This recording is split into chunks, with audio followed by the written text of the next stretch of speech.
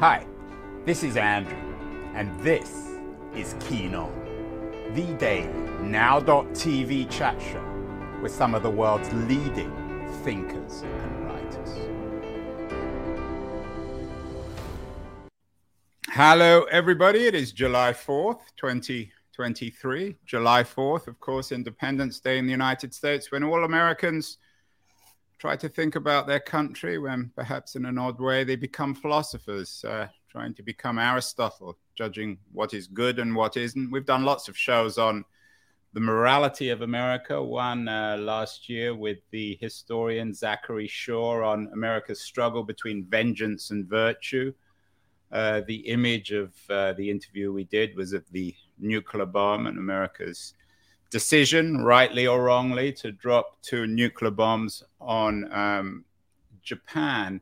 It's a rather long-winded way into our conversation today. A few months ago, we did a show with a history of ideas man, Benjamin Lipscomb, on 4 groundbreaking women philosophers. The women are up to something. He wrote an interesting book. 4 Oxford philosophers: Elizabeth Anscombe, Philippa Foot, Mary Midgley, and Iris Murdoch.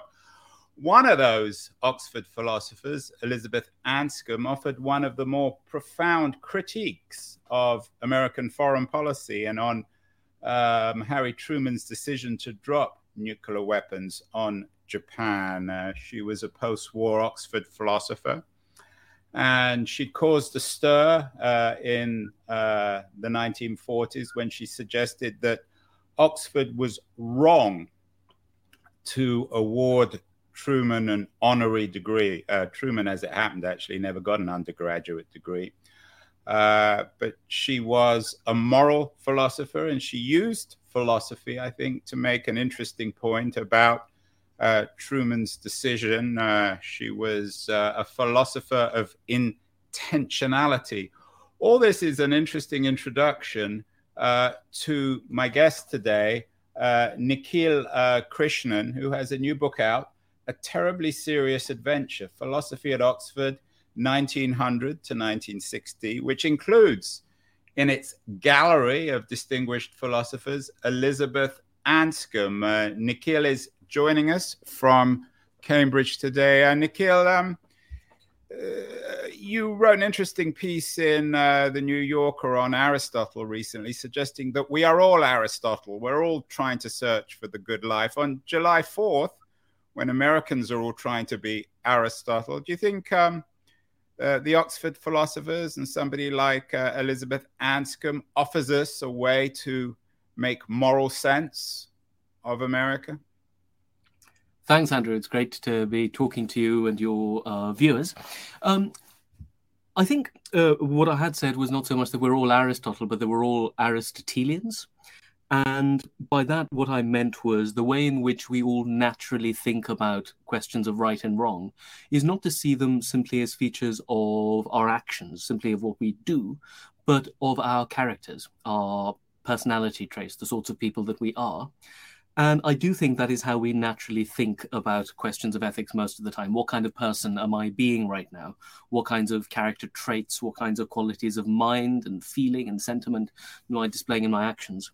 And this tradition of thought, even though obviously it's very, very old, it goes all the way back to the ancient Greeks, is one that was in a state of decline by the 1940s, 50s. And it really took the influence of few of the philosophers at Oxford that I write about in my book, one of whom you've just mentioned, Elizabeth Anscombe, who in a paper that she wrote in the late 1950s called Modern Moral Philosophy, what Anscombe does is to try to bring Aristotle back, to say that the tendency in our modern culture to think that really there's only one important question about our actions, and that is, what kinds of consequences do they have? Do they bring about more good or more harm? And she wanted to say that's not nearly enough. There's a lot more we need to consider in any analysis of actions. One of those things was, of course, the subject of her most famous book, which is called Intention. You've got to think about the intentions of the agent, of the actor. And in doing that, she brought about a sort of revolution within academic moral philosophy. There was her, there was one of her colleagues and friends, someone called Philippa Foot. There were two of the other women you've mentioned here, Mary Midgley and Iris Murdoch.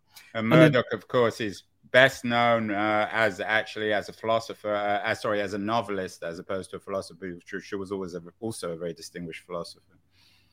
Yes, indeed. So I think what these philosophers were doing of that generation was to say, we need to find a different way of doing ethics. That's not just about computing or calculating the value of the consequences of our actions, but making it a full story of a part of the full story of a human life, a kind of narrative of the sorts of people we are. And it's no surprise that Murdoch, one of the ways in which she pursues her philosophy is by embedding it into the novels she wrote, some very, very fine novels from the 50s onwards. Yeah, I guess I know Anscombe was close to Wittgenstein, and they both agreed that philosophers shouldn't get locked into any academic department. Murdoch, of course, didn't. She became a novelist. Anscombe's actions in critiquing Truman was, I guess, the act of a philosopher. Some of the other, in an ideal Socratic sense, but some of the other philosophers that you write about seem rather dry and academic. Gilbert Ryle, for example, J.L. Austin. These philosophers of language were the women who were up to something, the Anscombes and the Murdochs and the Philippa Foots of the world. Were they critics of that philosophical school in Oxford? In other words, the world that you write about in A Terribly Serious Adventure was as much about disagreement as agreement about how to do philosophy. Is that fair? Yes, precisely. I think we can get too caught up in the question of who belongs inside the tradition and who doesn't. So the way I try to think about Oxford philosophy is that it is a history of disagreement. It's a history of orthodoxy, and it's also a history of the heterodoxy. It's people in the center and people at the margins. They're all part of it. And I don't like kind of distinguishing between who belongs and who doesn't. I think they all belong, whether or not they were on the side of the mainstream or not. I mean, it is worth saying that even the philosophers you've described here as being critics of the mainstream, Anscombe and Murdoch, it probably wouldn't be fair to say that they rejected academia. Anscombe remained the member of a university department for most of her life, for several years at Oxford, and then up to the end of her career at Cambridge. Similarly for Iris Murdoch, who taught philosophy at Oxford for a few decades before she finally decided to give up her position and turn to writing full-time. So it's not so much that I'm saying there's the dry, academic, boring philosophers on the one hand, and there's all these exciting people who are on the outside. I suppose what I'm suggesting instead is that there are ways of being a critic, there are ways of being a rebel or a radical, but without rejecting the institutions of academia themselves, without thinking they've got to do them outside a department. There are ways of staying inside and being a critic from there. So perhaps I could say a bit more about who this mainstream was that they were reacting against and why I think they've been underrated in recent decades.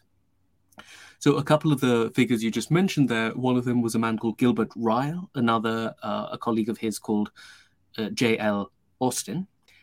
And these are both, I think, very, very fine philosophers. On certain points, of course, they disagreed with people like Murdoch and Anscombe. On certain others, I think they were all on pretty much the same side. Now, if you want to find one phrase to capture what many of these philosophers have in common, it's the phrase ordinary language philosophy. And where that means not simply that they're trying to do philosophy in ordinary language without using jargon, though that's often true. They did write extremely elegant prose. They used as little jargon as they could. So that is true. But really what makes them ordinary language philosophers is something else. It's the fact that they thought that a lot of philosophy was simply misconceived from the start.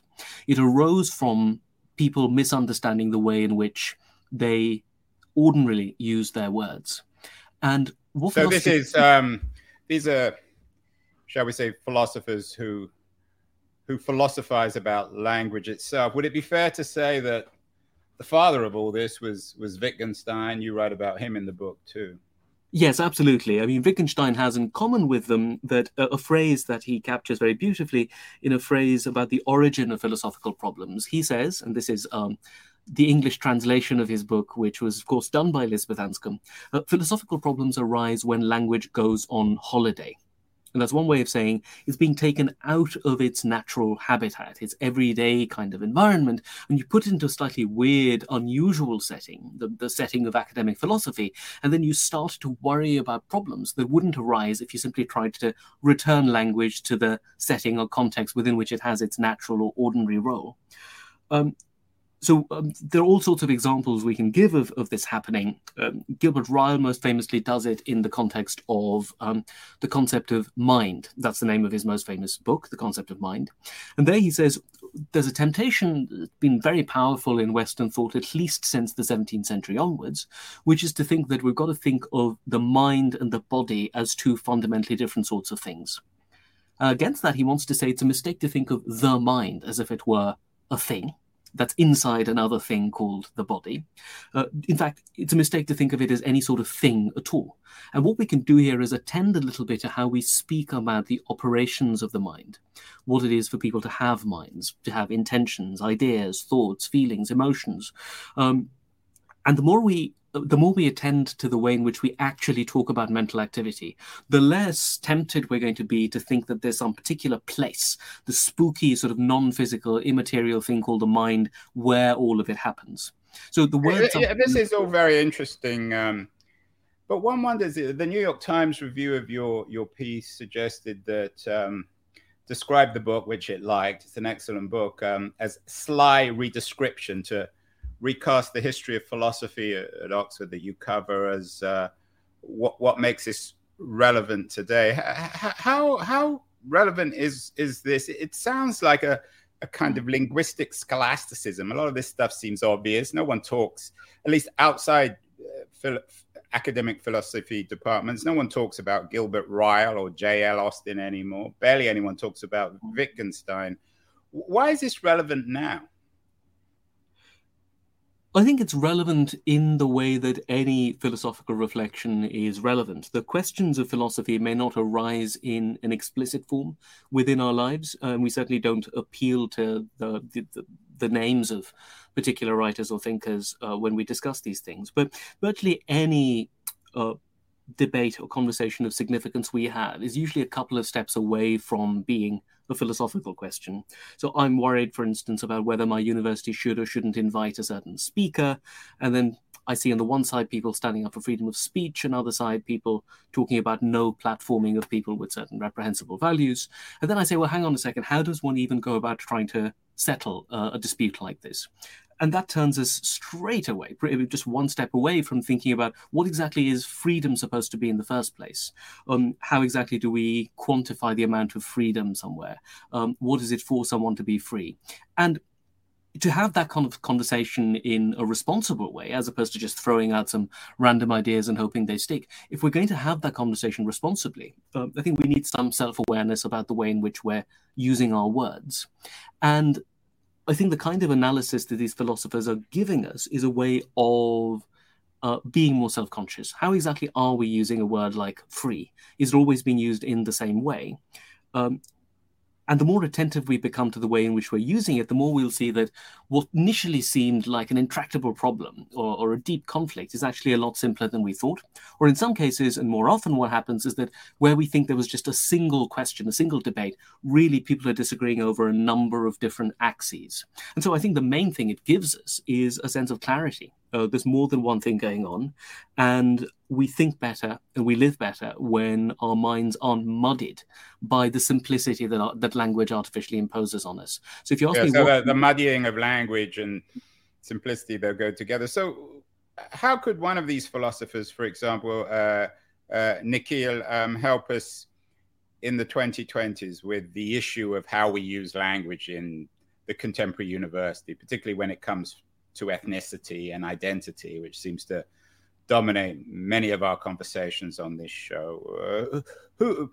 For people who want to figure out a way to make sense of what we should and shouldn't say in terms of other people, which of the Oxford philosophers would be a good introduction?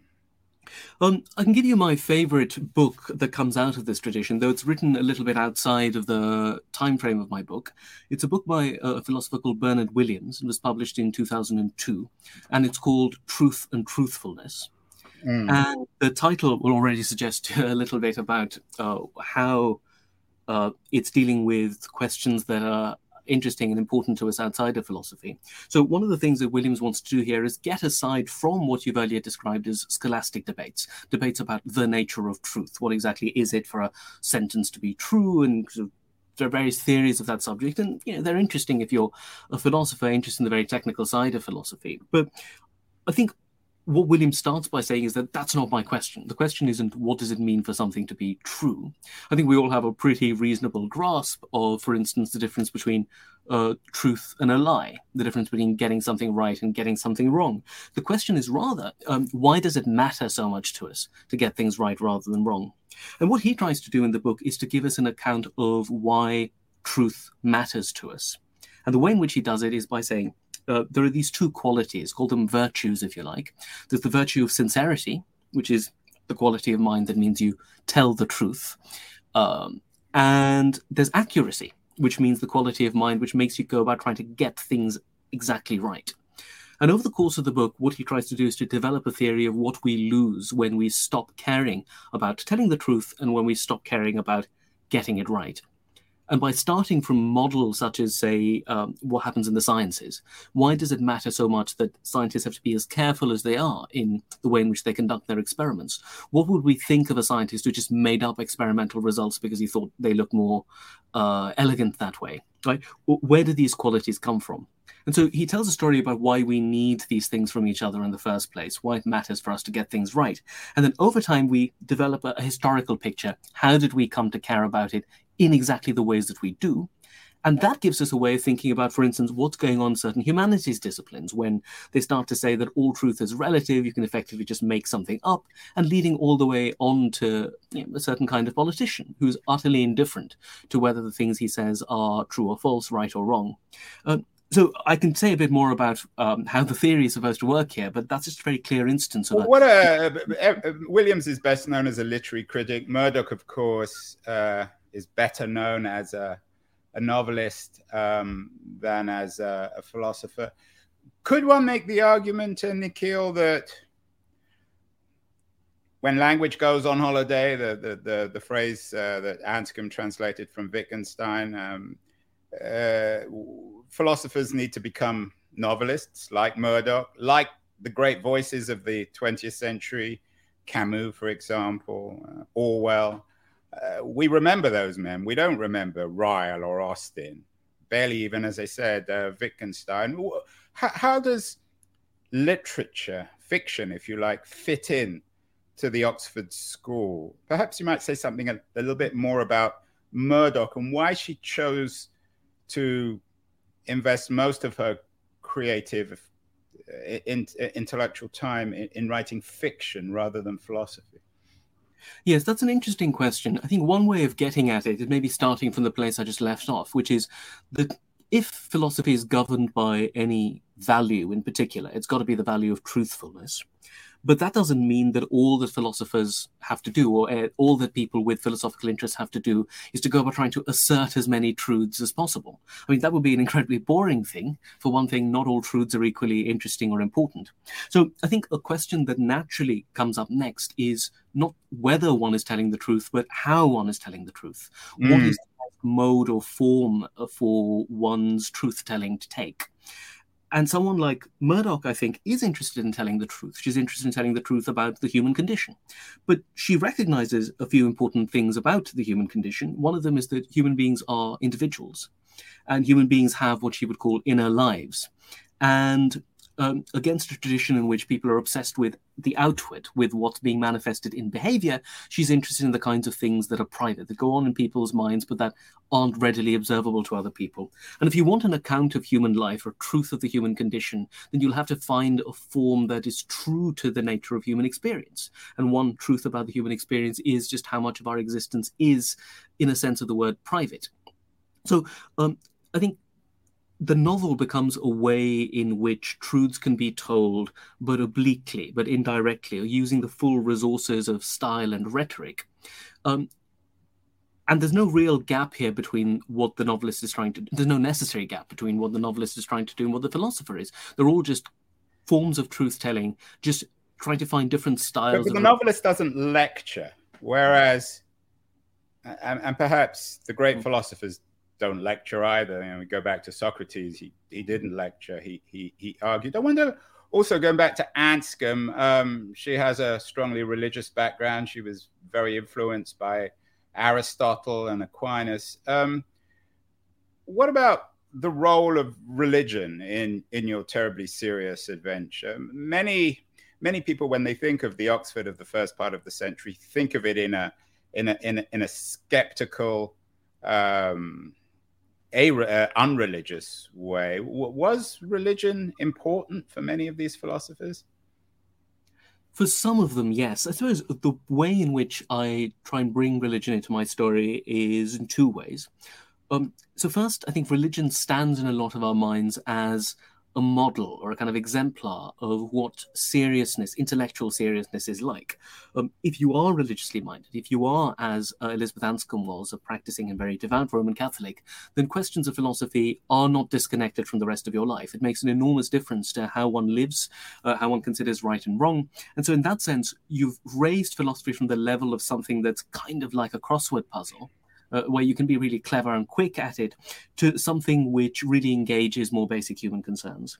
And so what I try to do is to say that while it is true that certain philosophers, such as Anscombe, in some phases or periods of her life, Iris Murdoch, even though they took their cue for what counted as seriousness from religion, there are plenty of other ways in which you can add stakes, S-T-A-K-E-S, to what would otherwise be a trivial philosophizing. And I can give you 4 more examples of that, but I suppose the most obvious case is that of politics. I mean, people generally agree that politics has high stakes. We also know that part of the way in which we use power in politics is through the use of language. So what these philosophers are doing is, but attention to language becomes a way of doing politics in a more honest and thoughtful and self-conscious way. Yeah, it's interesting you bring up politics. One of the figures, maybe not centrally in your narrative, but certainly important, is Isaiah Berlin. I was just in Riga. I visited his birthplace there. Berlin, though, isn't, is considered an important political thinker in the 20th century, but he's really a historian of political thought. He, in many ways, rejects the idea of some sort of coherent political philosophy.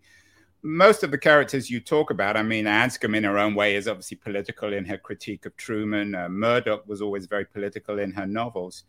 Some of the others, to be honest, I don't know enough about Ryle or Austen to comment on their politics. But how did this terribly serious adventure play out in terms of politics? Of course, at Cambridge, I'm guessing the Marxist school was much more powerful, both inside and outside philosophy. Yes, I think I'm slightly resisting the idea that the way in which philosophy relates to politics has to be by giving people one political philosophy. I think one thing that it can do is to do precisely the sort of thing that Isaiah Berlin tried to show, that the attempt to try and bring a sort of order or systematicity to all of our political values is doomed to failure. And it's not merely that it's doomed to intellectual failure, is that it leads to bad political consequences. So, for instance, one of his best-known examples is of the 2 values of freedom and equality. And I think one thing that Berlin, who was, of course, a lifelong anti-communist, someone, an emigre who left the Soviet Union after the revolution, one of the things he strongly resists is the idea that all values ultimately cohere. That if you can have a perfect state of the world which will be both egalitarian and liberal all at the same time. And it's the kind of thing he associated with, say, the rhetoric of Stalin, the unwillingness to admit that politics involves trade-offs, involves difficult choices. Something is gained and something else is lost. And I think part of what he tries to do is, as you rightly say, to examine this historically, to tell an account of the history of ideas, which will bring out the risks of thinking in this way. But he equally, I think, is trained within this tradition of Oxford philosophy. Some of his earliest papers very much belong to that tradition, and part of his most famous lecture, called Two Concepts of Liberty, is trying to use some of these methods of linguistic analysis to show why certain ways of talking about freedom and equality are fundamentally confused. So is that itself a political philosophy? Well, not quite in itself, but I think it's sort of laying the groundwork for what any sensible political philosophy would have to be. Of course, as you say, Berlin's 2 essays on liberty are very important. He's probably the most influential 20th century liberal. But would it be fair to say that at this period, Oxford sort of lost leadership, shall we say, in political philosophy? We did a show a couple of months ago with Daniel Chandler, who's at the LSE. I'm sure you know his work. He's rehabilitating John Rawls. Would it be fair to say that with Rawls and Arendt and so many other dominant American political philosophers in this period, that political philosophy crossed the Atlantic, and that while Oxford might be important for its linguistic tradition, it lost leadership in other areas? And might it, in an odd way, reflect the decline of England and the empire and all the rest of it? Yes, I have several things to say on it. I'll tell you one of them. I think on the whole, I think your thesis is right. I think that the tendency was very much pessimistic here, politically pessimistic about what could be done reasonably in politics, pessimistic about what sorts of fundamental disagreements can or ought to be aired in the political realm. So this is very much the era of what's sometimes called the Butzkelite consensus, a very narrow range of political issues that are pretty much agreed upon by the major political parties. So there's that kind of political pessimism combined with a really pessimistic picture of what philosophy can do just by itself. And the idea is that what philosophy can do by itself is analyze language, analyze our concepts. What it can't do is to give you a radical, innovative, creative new theory. And where Rawls comes in, I think, is quite rightly to say that's an unnecessarily narrow, constrained picture of what philosophy can do. And what he does, I think, is combine philosophy with what's being done in the social sciences, particularly in economics, rational choice theory. And he draws upon the resources of economics, psychology, and so forth to say, here we can actually do some philosophy, actually ask the question, not what does the word justice mean, but what are the demands of justice for society? And I do think that there's something important and valuable that happens in the decades. And talking about Arendt, I'm sure Arendt was at some point or other at Oxford for a few days, but she went back to Aristotle to reinvent a classical tradition of civic virtue. So it could have been done. It's interesting that it didn't happen at Oxford. One thing that's interesting, it seems to me, is maybe one of the more interesting legacies of the school you write about is from Philippa Foot, the third woman in the Trinity, who came up with the idea of the trolley problem, which is increasingly relevant in our age of AI. You might say something about Philippa Foot and her trolley problem and why that remains so interesting in the age of smart machines.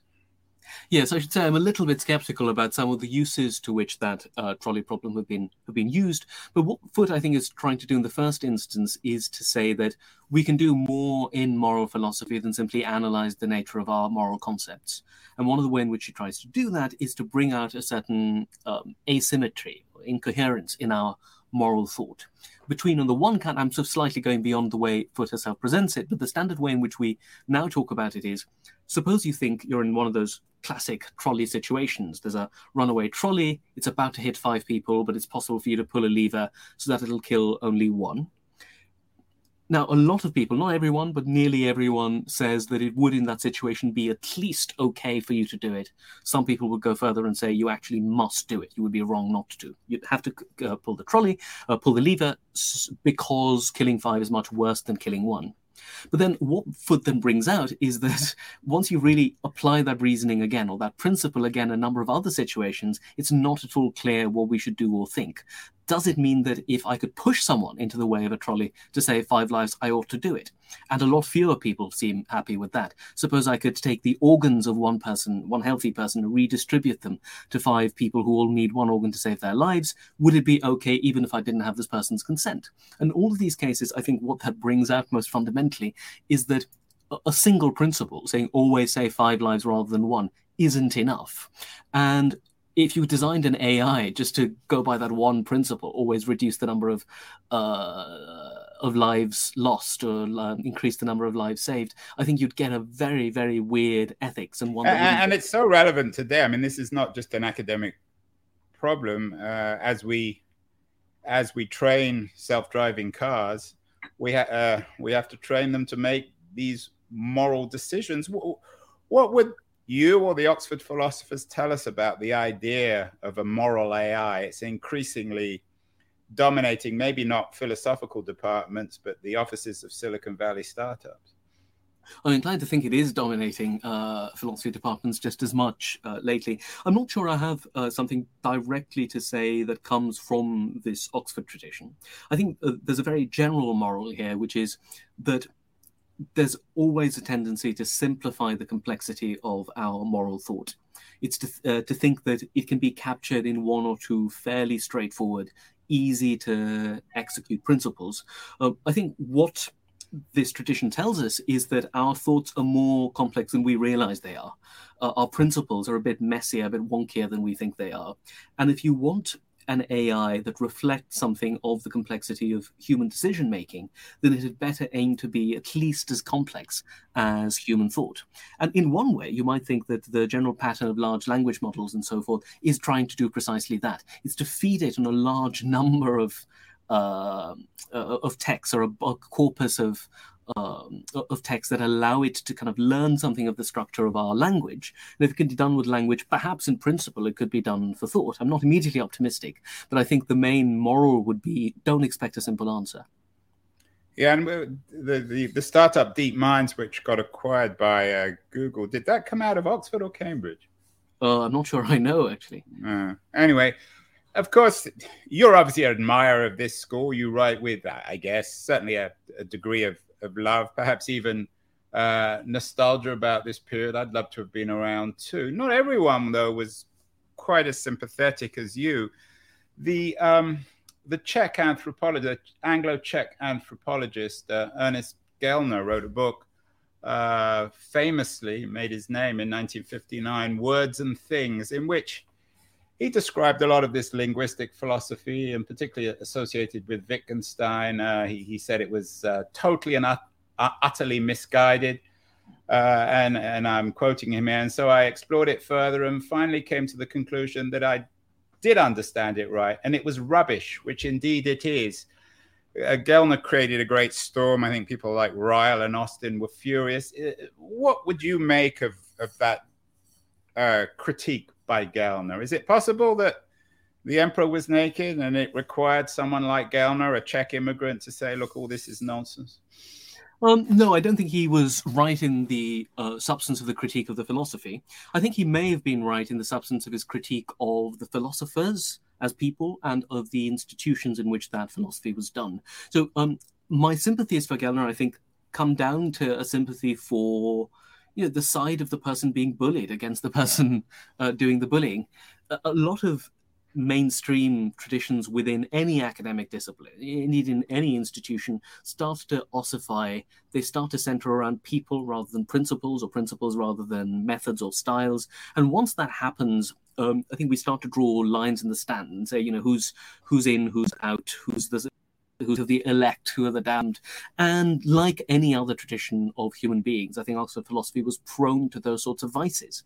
And I think Gellner was right to point out the extent of the domination of certain personalities within that period. And particularly Wittgenstein. I mean, he was a horrible, he's been turned into a saint by his followers, but he was a horrible bully. And I think that it required someone with the confidence, maybe the Schweckian confidence of Gellner, to actually stand up to a man like Wittgenstein, who was both personally and I think intellectually a bully. Well, he did it after Wittgenstein himself was dead, of course, which made it a little bit easier. I think I have enough trust in Gellner that he would have done it to his face too. Possibly. Now, on all of these points, I think that it's not hard. I think we should be against bullying. That's not a difficult point to defend. But the question is whether in doing that, we end up throwing out the baby with the bathwater, in throwing out what was valuable and salutary within this tradition because it was practiced by some unpleasant people or sometimes done in unpleasant ways. I think what I'm interested in is to try and work out what survives of it. What is it in it of abiding value? And it's a bit easier to see that now because all the folks who were behind it are now dead. So we're not stuck with them. We're not in a room with them, allowing them to bully us. We can actually read their books and see how much of it actually does something for us.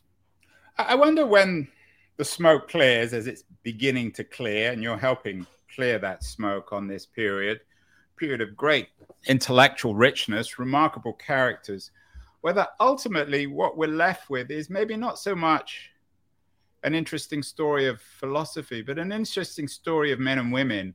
I think of someone like A.J. Ayer, who appears in your narrative.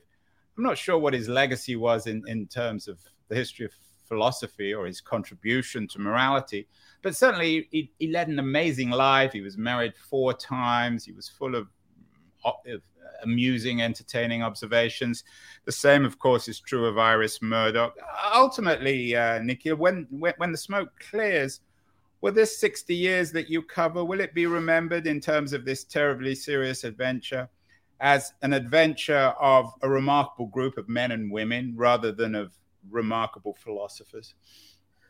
I mean, I hope I'd like it to remembered as both, but perhaps one way of putting it is to say it's a mistake to look for the legacy of philosophy in some confirmed result that survives forever and ever. I think philosophy is best seen and was seen by the people of this tradition as an activity. It's something you do. And the way in which you learn about it is not by reading a book which gives you its results, but rather by seeing it being done in the context of a human life while history continues in the background. So I think the interesting lives led by these people is in part a history of people working through certain problems. And I think we can learn something from their successes as well as from their failures. And finally, what does it mean to you personally? You came to, I think, Cambridge as a Rhodes Scholar. You teach there. You came from India. I'm guessing a degree of ambivalence given the British colonial adventure, if that's the right word, in India. Yes, I mean, I don't make too much of this, but I suppose what I'm trying to do here is to disentangle philosophical value from the power and prestige of the institutions within which it was done. And a lot of the influence this kind of philosophy had back in the 50s, I think, was simply due to the fact that Britain remained just about a very powerful country. But now that it isn't, certainly not in anything like the same way that it was in the 40s and 50s, I think that's one way in which the smoke has cleared, and we can actually look to these texts not as something that was done by an empire in its prime, but by particular individuals, particular books, particular arguments. And I think it's open to all of us to do with it what we can. If we think they got it right, it's as much ours as it is anybody else's. It doesn't belong to Britain. It should belong to everybody in the same way that any truth or any insight belongs to everybody.